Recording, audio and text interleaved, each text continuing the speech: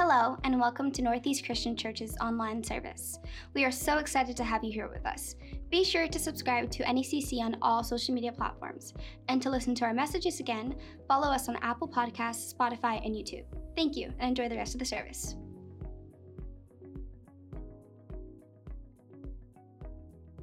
We've been talking about what the fancy word is the attributes of God, like God's qualities. What makes him the way he is? Why are you the way you are? And what is he? What is God like? There's some things that are about him that just are different. Nobody's like him. And then there are things, because we're made in his likeness and in his image, that we can be image bearers of God. And, why do we do that? And how do we do that? And as I was going through this whole fancy group of things we could talk about, I finally came to the idea that God is all-knowing. God knows everything. And you thought it was just your mom, but God knows everything. And I want to read this verse, right? Isaiah chapter 49, 9 and 10. This is really going to just be a springboard. We're not exegeting scripture and going through a passage because we're trying to get a bigger pile of understanding of who God is, and it's going to be worth it. Let me read it for you. It says, Isaiah says this: "Remember the former things, those of long ago.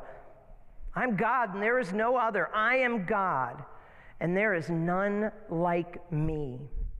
I make known the end from the beginning, from ancient times, what is still to come. I say my purpose will stand, and I will do all that I please." Listen, those of you that are in this room here this morning, God wants you to know he makes known the end from the beginning. Those of you that are online listening to us, which actually, believe it or not, church equals one third of our community is actually online. For that 100 plus people of those of you that are online, I want you to know that God wants you to understand that he is the one from ancient times that tells you what is to come. That's called prophecy. How can he tell us what's going to happen? How is it that he has this past track record and this future confidence in him? Is because he is all-knowing.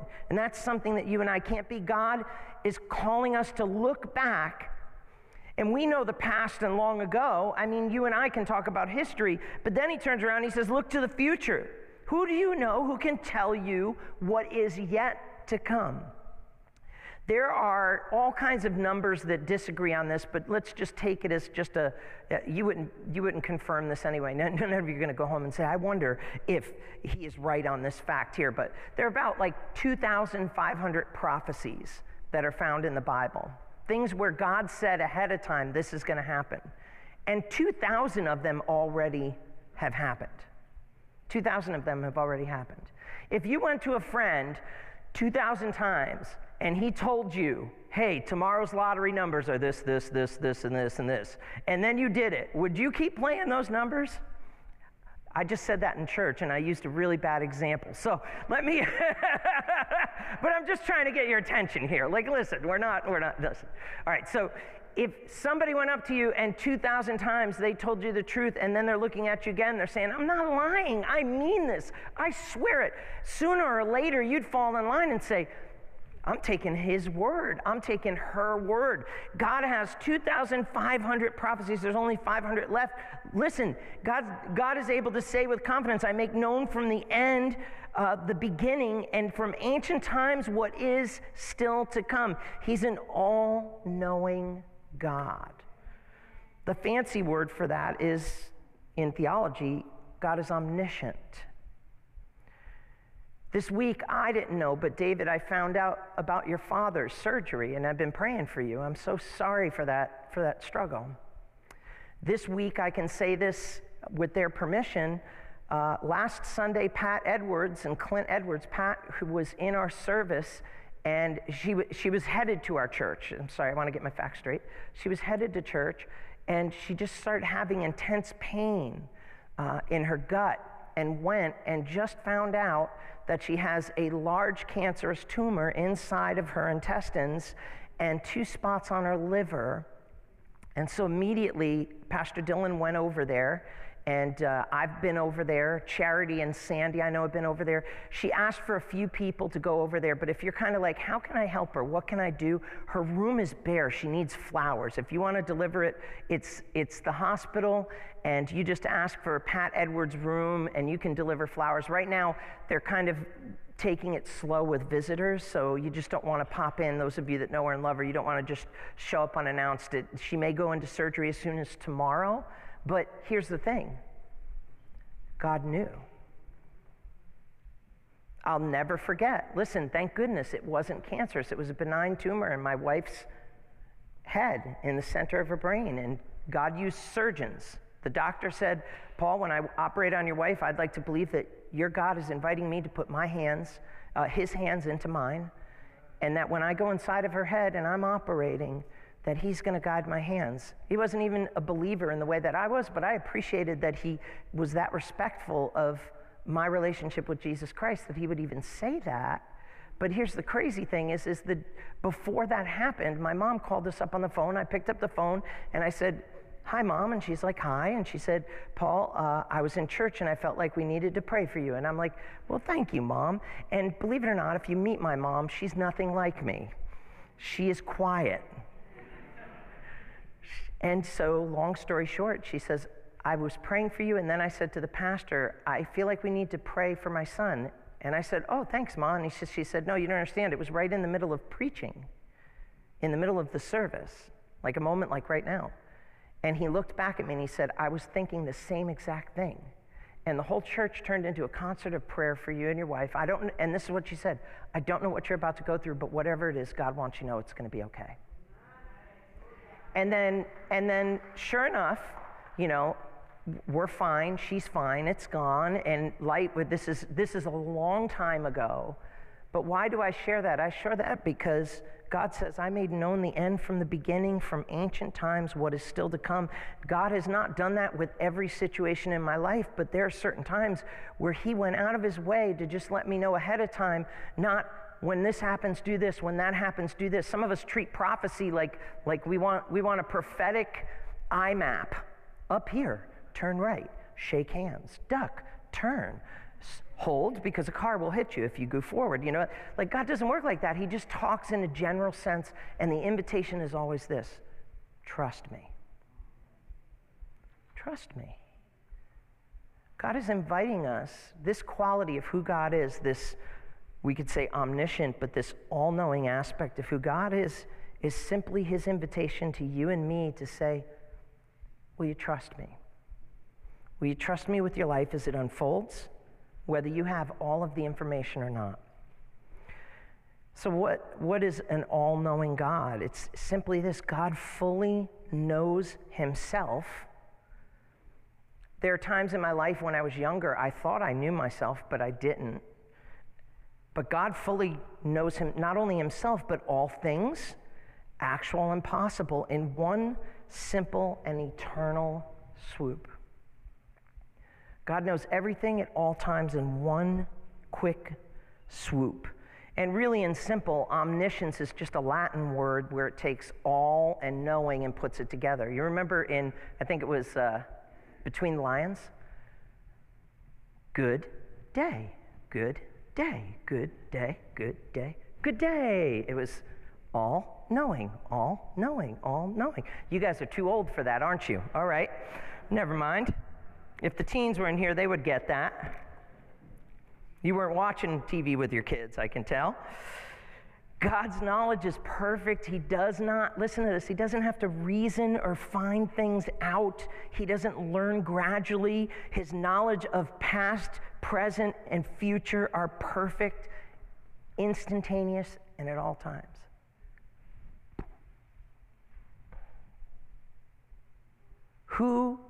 The verse starts off, remember the former things. He says, I am God, and there is none other like me. There is no other. I am God.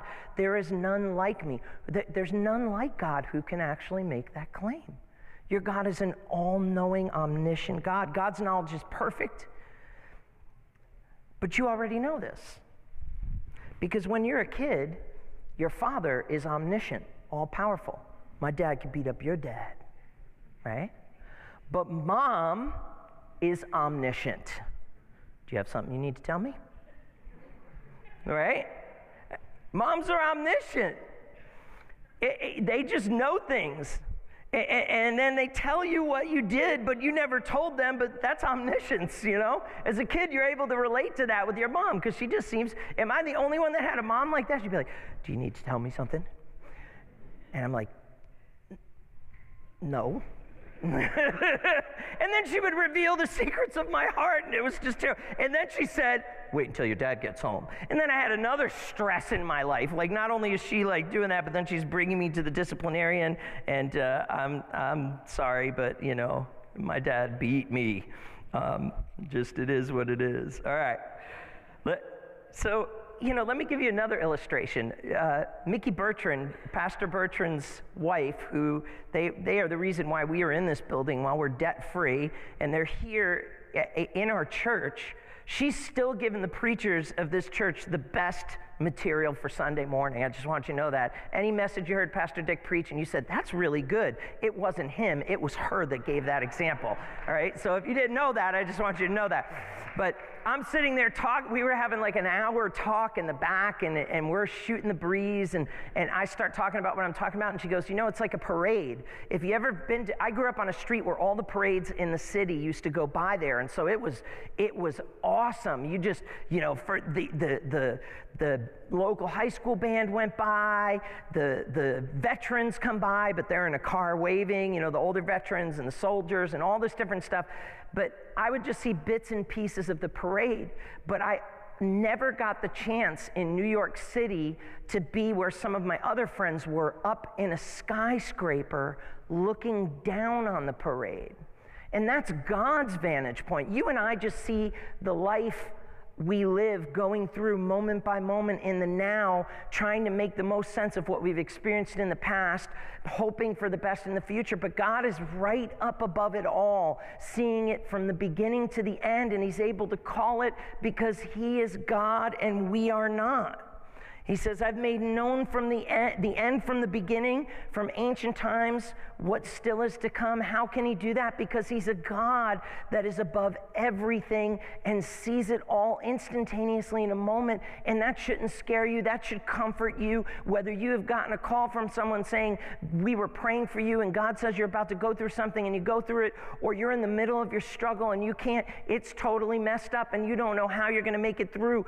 God knows. And you're going to be okay because he loves you.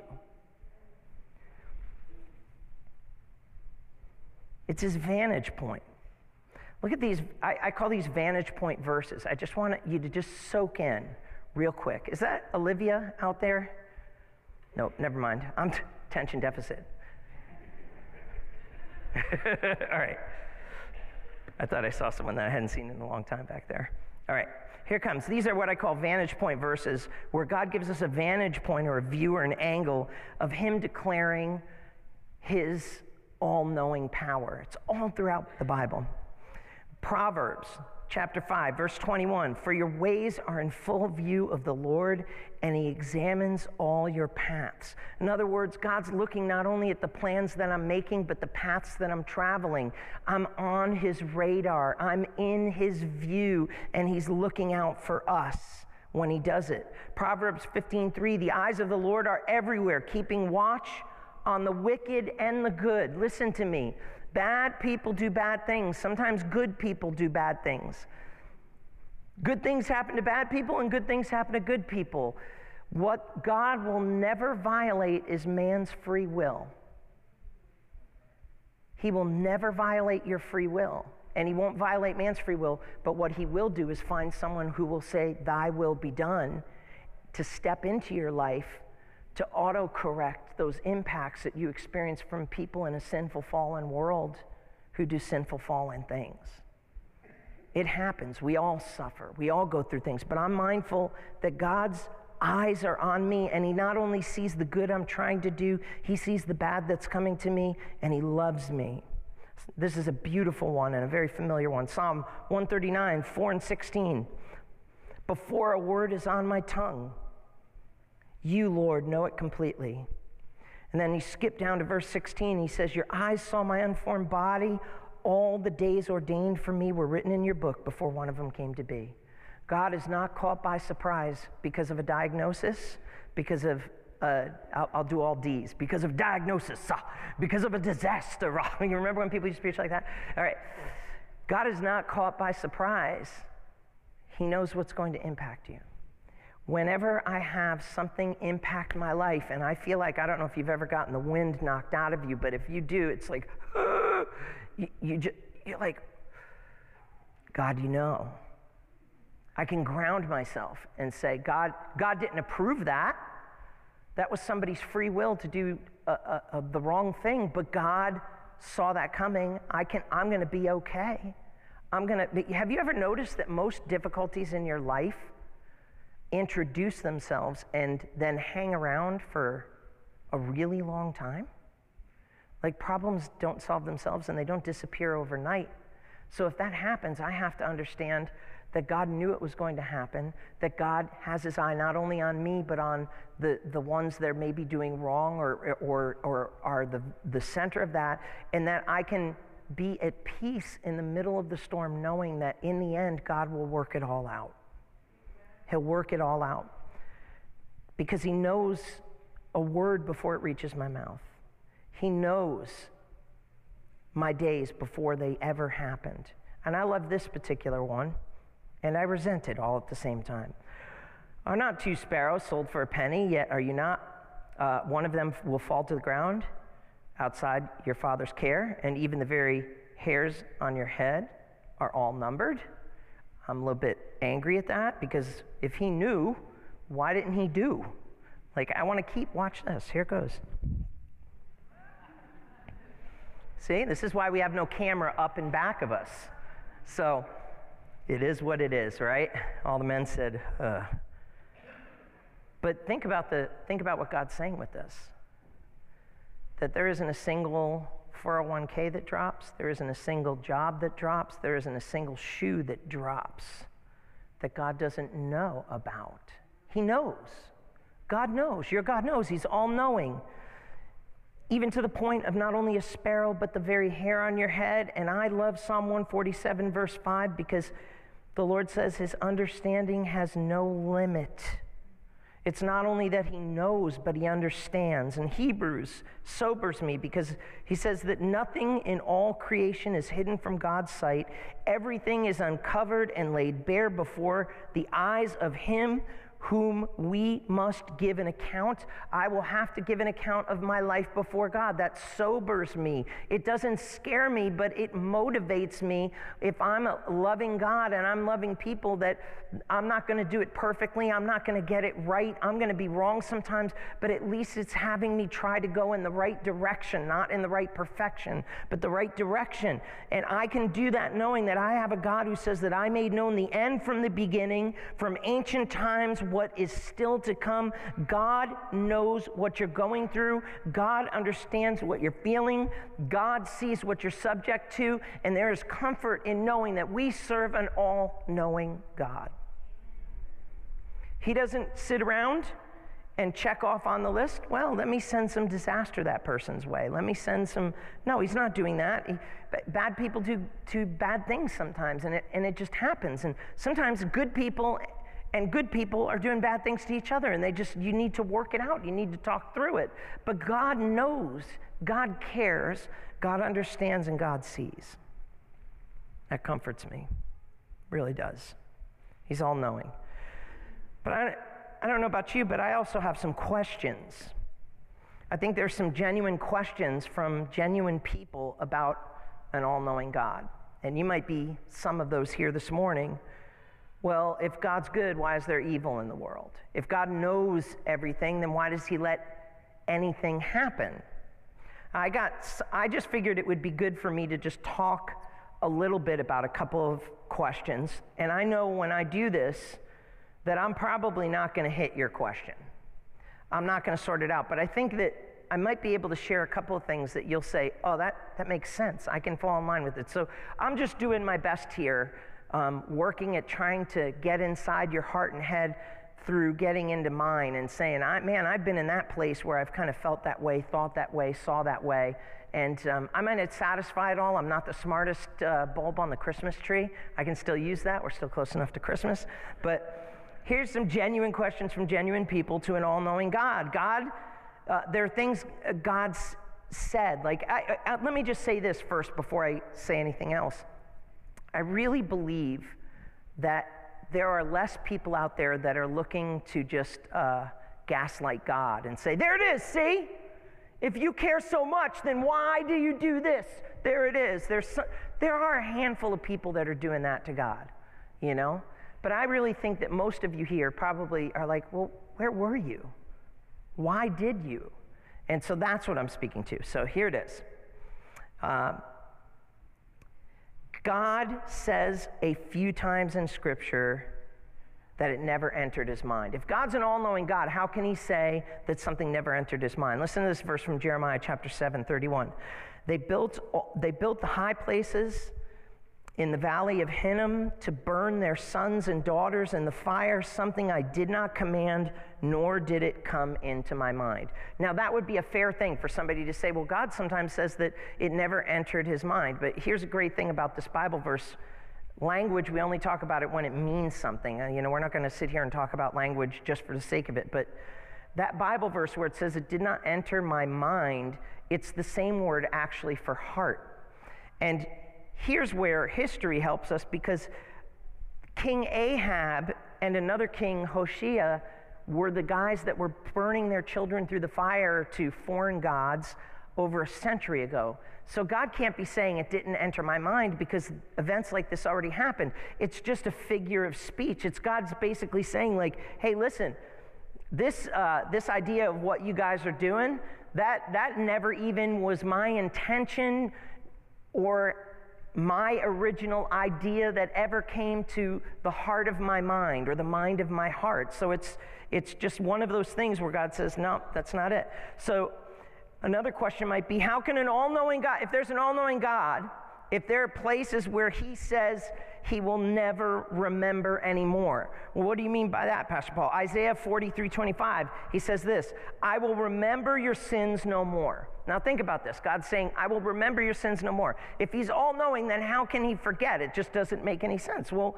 what God's saying is simply that his forgiveness will be applied to us in a way that deals with our sins moving forward. The past will not be held against us. It will not be a factor in his view or review of judgment on our life. So we have a clean slate. God is not suffering from divine memory loss or Alzheimer's. He's just simply saying, I'm going to choose to not engage you on these terms. Here's another one. If God foreknows everything that happens, including our choices, are we really free? Like, if he knows that who will reject his offer of eternal life, how can a person really be held at fault for being lost? What we're talking about now is not for God being all-knowing, foreknowledge. We're talking about a thing that you have in Calvinistic theology, which is foreordained. Like God picks people to be lost forever, as if like he has people and they're just pieces on his board, and he's like, I'm going to sacrifice these pieces to destruction and punish them forever, and I'm going to save these pieces so that I can win the game, and we're just victims on God's little chessboard that he toys with. Well, nothing's hidden from God. He knows the end before the beginning. You know probably this idea better than anyone else. How many of you, since the invention of iMovies, love to just go to movies that you have and look at the action scene or the love scene or the epic moment scene? I've got a couple of movies I've been doing this with. There's an old movie. It's a Western. Sorry, Pastor Dylan, he hates Westerns for some reason. And the 80s. I don't understand that. If you think the 80s were awesome, you need to talk to him. But there's this one called The Magnificent Seven. They redid it with Denzel Washington. And so it's that moment where these guys walk into town, the town's under terror, and so what do? I just scrub forward to this one scene. I go, and in comes Denzel Washington. You hear the music in the background. And he goes, how you doing, gentlemen? He goes, good. He goes, you don't mind handing in those firearms, do you? He says, gets off his horse. He goes, law and order, I say. He goes, here's my gun. He says, you can take it, but I can't say the same about my compadres behind you. And then they look over their shoulder, and there's about like 8 guys leaning up against the post, you know. There's always chewing tobacco in a good Western movie, right? And then all of a sudden, he just is standing there, and he's like, go on, horsey, get out of the way. And then it just all flies crazy, man. People are just like, boom, boom, boom, boom, boom, boom, boom, boom, boom. Some of you are like, our pastor is talking about killing and shooting. No, I'm talking about a Western movie. Yeehaw! All right? So he gets out there, and he just starts like, I mean, it's just a boss moment. If you haven't seen that movie, I've just given you something to watch. It's a boss moment, and they just kind of do that. And I love looking at that scene. If you like Westerns, there's a good one out there called Old Henry. You got to see it. It's a cool one, too. But here's the thing. You know and understand an all-knowing God, an omniscient God, a lot easier than you did, not only from your mom who knew what you did and asked you if you have something to tell her, but also from movies. If you watch a movie, you might know the story completely, and that doesn't change how the characters are going to respond. That doesn't change how the scene is going to end. It doesn't change anything to it. It just simply means that you know the plot, the story, you knew the end from the beginning, and you can simply just scrub to that. That's God's view that he has. William Shakespeare said it like this: all the world's a stage, and all the men and women are merely players that have their entrances and their exits, and God's knowledge does not determine the event. The event determines God's knowledge, and God is a God who says, I make known the end from the beginning, from ancient times, what is still to come. I'm God. I'm God. I'm going to just look at one last question here, because they almost sound like straw man arguments, right? Genuine questions. Well, you're just putting something up there and just swapping it down. But this was one that caught me this week, and I'm like, oh man, that's one I would have, right? If miracles would make people repent, well, why doesn't God do them more? And to get this, you got to look at Matthew, where Jesus says this. He condemns 3 cities that he had like churches in, that he would speak in, synagogues in. He says to you, woe to you, Chorazin, woe to you, Bethsaida, for the mighty works done in you had been done in Tyre and Sidon, which happens to be like Las Vegas, and pretty much think of another city Las Vegas and Amsterdam. You know, if I'd done these miracles there, they would have repented a long time ago in sackcloth and ash. And you, Capernaum, will you be exalted to heaven? You shall be brought down to hell. For the mighty works done in you had been done in Sodom, it would have remained until this day. So all of a sudden I read that and I'm like, oh, there's a problem, right? Because God's saying, here's 3 places God's saying, if I had done my miracles there, they would have repented. And I say to myself, well, then why didn't you do them there? If you're an all-knowing God. And here's where the problem happens, where we begin to say to God, you need to explain yourself. You need to come down to my level. I need an explanation that satisfies me, where God is saying, no, you need to come under the covering of an all-knowing, omnipotent God and trust me. And I was giving this thought. You see, I say this because I had a friend who was in a wheelchair, and I watched them get pulled from that wheelchair and healed, and then they eventually walked away from Jesus. And I'm like, what's up with that? Why? Like, you would think like it's in the bag, right? They get supernaturally, listen, I'm not making this up. They were in a wheelchair and they got pulled out of the wheelchair. They couldn't walk. They were able to walk. They were able to run. They started jogging again. They jumped back into the medical field. They moved on with their life, and then they turned their back completely on Jesus. I don't get that. Like, why would that happen? It's not fair. If he knows one group would repent and the other wouldn't, why didn't he do miracles there? I think it's because God knows a little bit more than he always says. A miracle does not ensure a continued life of obedience. Think about this. Here's an example for you. In the Old Testament, there was a king who was an administrator to King Solomon's son, Rehoboam. And this guy's his name was Jeroboam.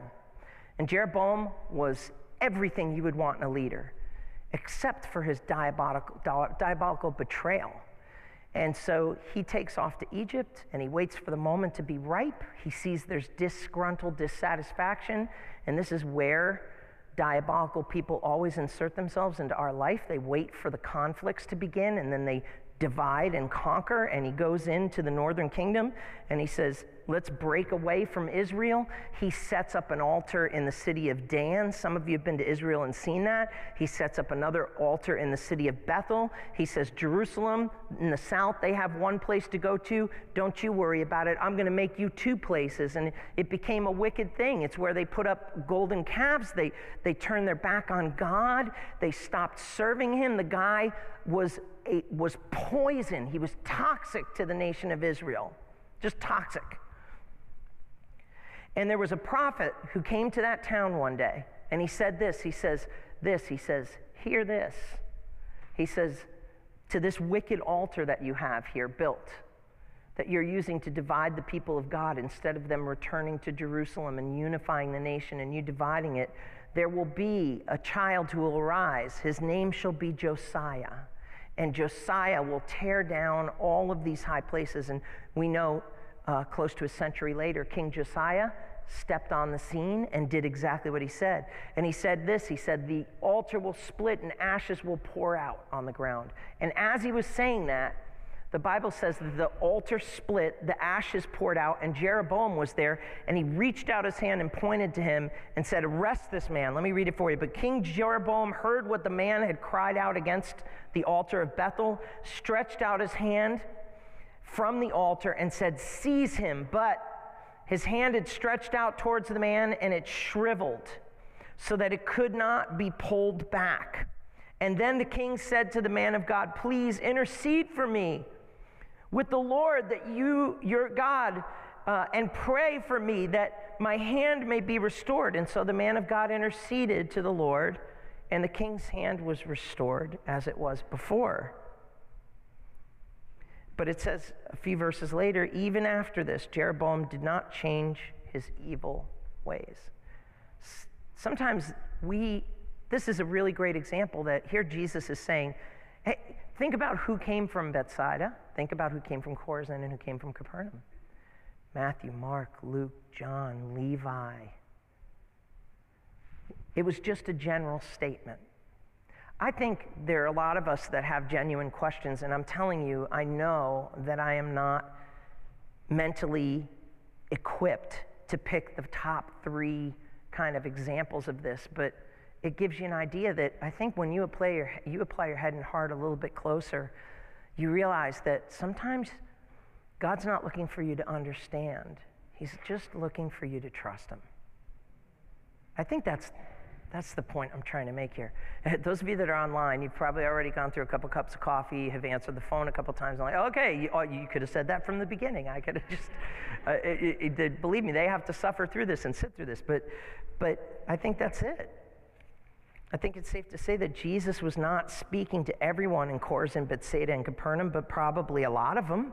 Not only God knows all things, but he knows all things possible. Tyre and Sidon might have been like that king that just as soon as the miracle happened, they went back to their life the way it was. And yet, Capernaum, Bethsaida, and Chorazin, where the disciples came from, were the ones that took the message around the world. And you and I are here 2,000 years later because he did not put the message of his death, burial, and resurrection in the wrong hands. He put them in the right hands. That makes sense? All right, I'm just over-explaining that, but it's just a figure of speech, general statement. I will make known the end from the beginning, from ancient times, what is still to come. I think there's a blessing for us, some practical application here, and then we can wind this down and close it up. The blessing of an all-knowing God. First of all, I think everything I just said and the point that I just made really sums it up, that God's asking us to trust. Don't try to figure it all out. Just let it blow your mind that God knows, and he's not against you, he's for you. And he sees all things, and he's there for you. I love how David said it, because David really basically said, God, man, it blows my mind. He says, such knowledge, after he talks about how a word reaching his tongue, God knows it, a hair falling off of his head, God knows it. He says, such knowledge, Psalm 139:6 says, such knowledge is too wonderful for me. It's high. I can't attain it. If you try to understand it, and if you think that God has to speak until you get an answer that satisfies you, you will perpetually be disappointed with God. Because even you know this already. It's called marriage. You have to take your spouse at their word. Have you ever noticed that spouses sometimes feel that they have the 9th gift of the Holy Spirit, the discerning of thoughts and intentions? Hey, when I said that, what I meant was, I know exactly what you meant, right? I know exactly what you meant. Well, that's them basically saying, I don't believe what you're saying.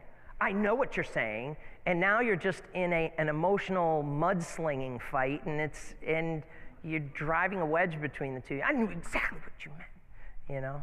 I'm the one that does that in our marriage way more than my wife. She doesn't even do that. I'm like the man-child.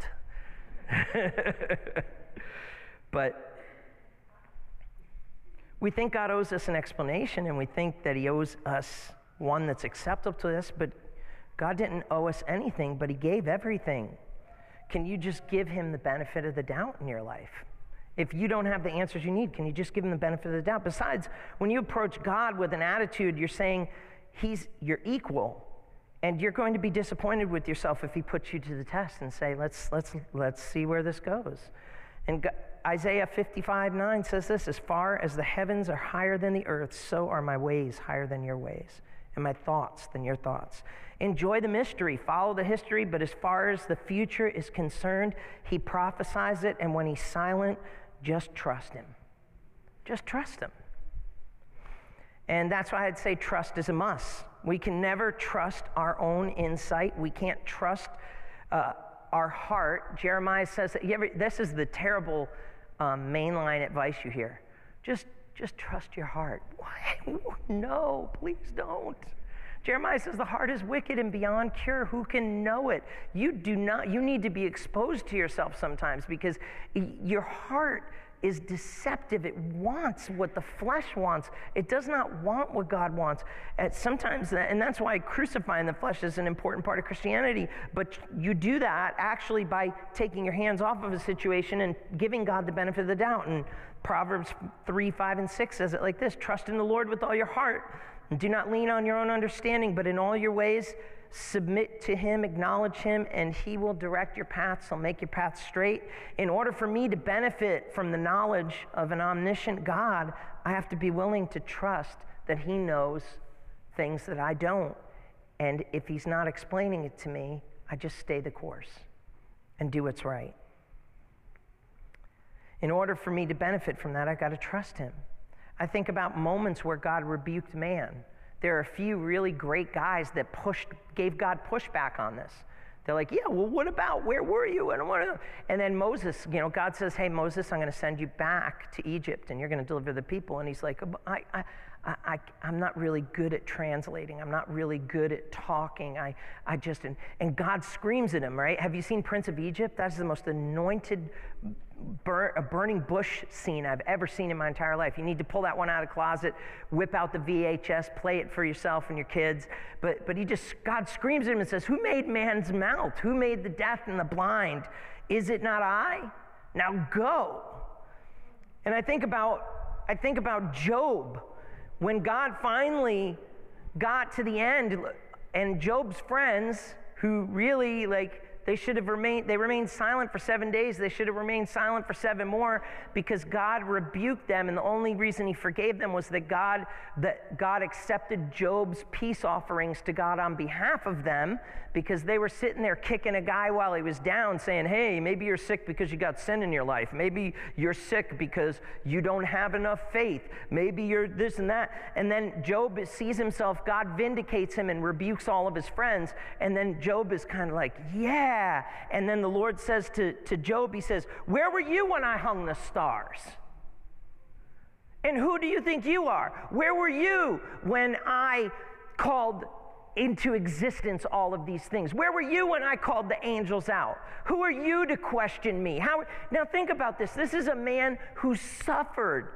He suffered. He had a disease where it was like, I don't even want to describe it. It was just disgusting. He was rotting to the bone. There was no hope for him. And even in the midst of that, God came in and healed him. But before he did, he corrected him and said, who are you to question my omniscience? Even people that were following in line, and it just sobers me to say, my goodness, I only benefit from the omniscience of God if I allow it to be the pillow of my peace during problems. I have to trust him. And I also have to be transformed into God's image, not conformed to my own preferences of how I think my life should be. Romans 12:1 and 2 says this, therefore I urge you, brothers and sisters, in view of God's mercy, to offer your bodies as a living sacrifice, holy and pleasing to God, for this is your true and proper worship. Now, that would just be a really cute verse until the last part comes here. And do not conform to the pattern of this world, but be transformed by the renewing of your mind. Listen to this. Then you will be able to test and approve what God's will is, his good, pleasing, and perfect will. I realize that there are some times I'm not in sync with God. I'm not in line with him because I'm not discerning his will, because I'm allowing myself to be conformed rather than transformed. I have reasons for God saying, why? I'm going to ask the worship team to come up and we're going to close. I'm just going to ask anybody who's on keys or anything, just jump right in with music, because I really am closing. I have one thought for you here. I think one of the best ways we benefit from God being an all-knowing God is that he knows.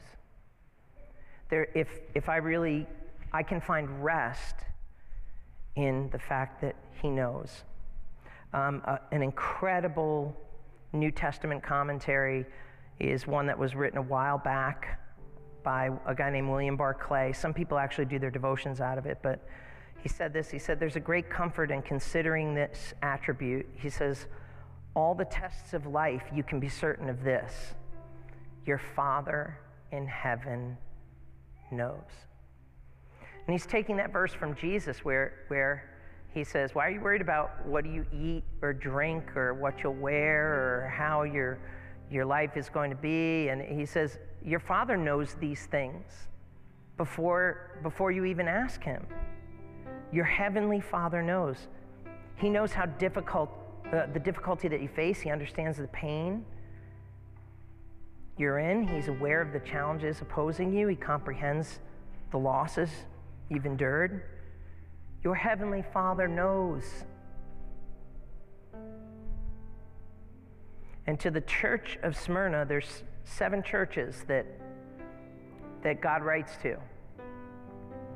And most of them, he's given them a bad report, saying, get your act together, I'm going to remove your lampstand.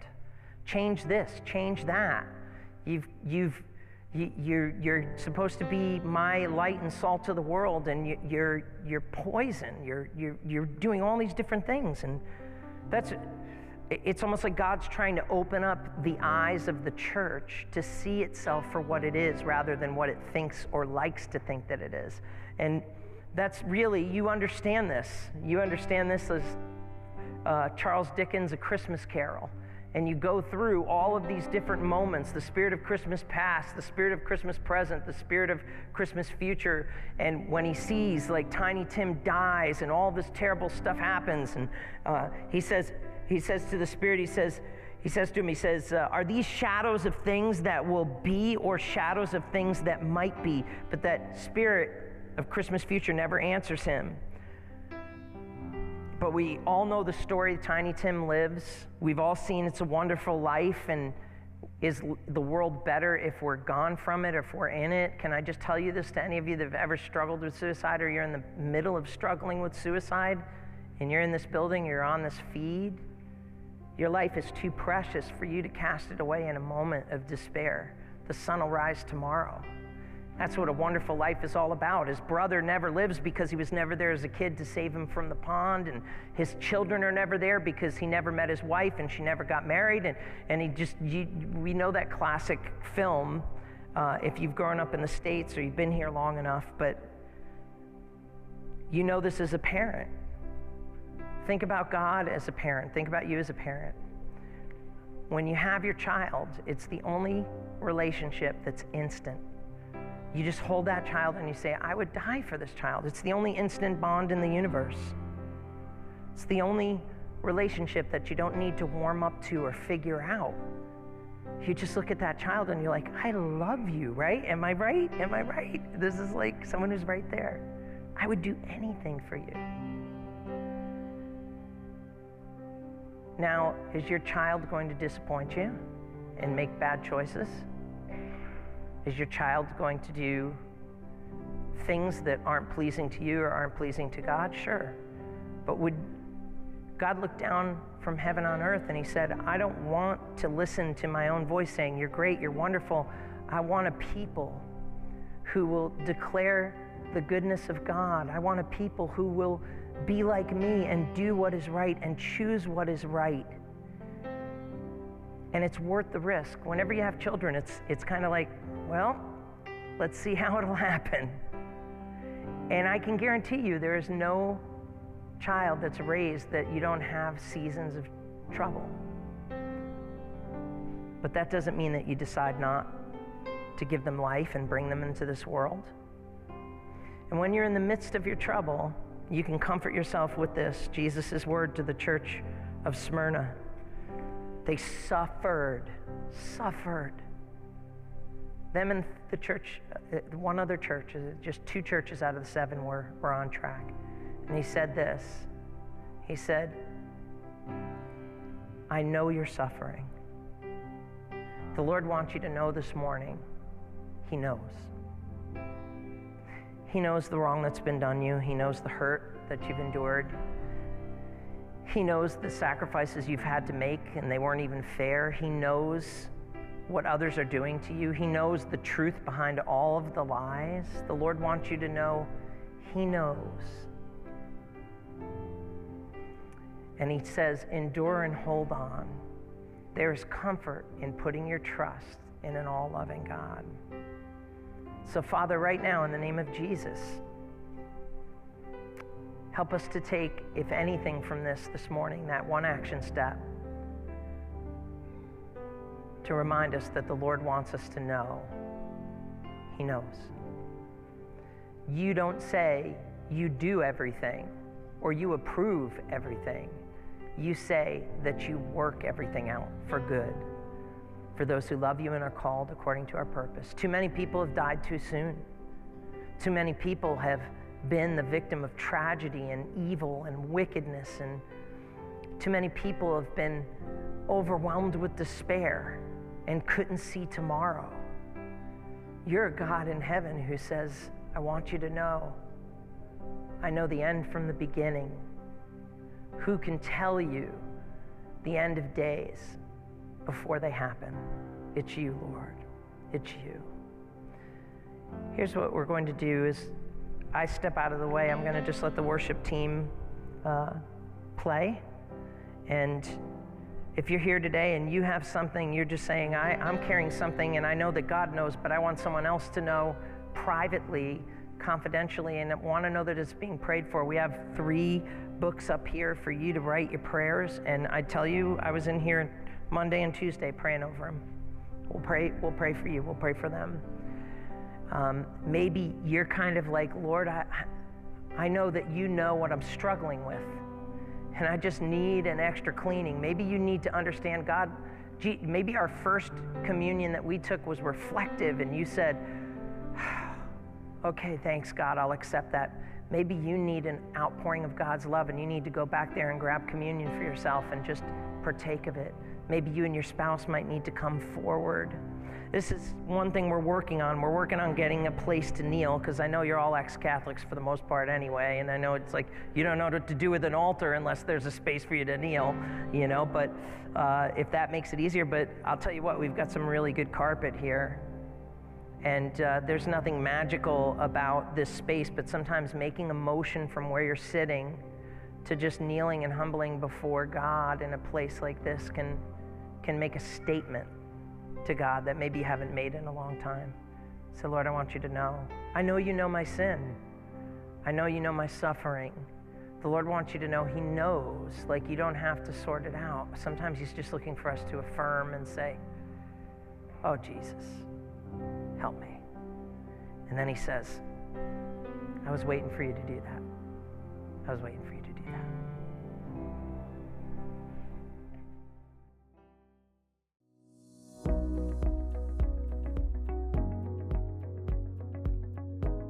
Thank you again for being with us today. To listen to all of our messages, follow us on Apple Podcasts, YouTube, and Spotify, and go to lowelag.org or ne-cc.org to keep up with all of our news, updates, and events. Thank you, and God bless.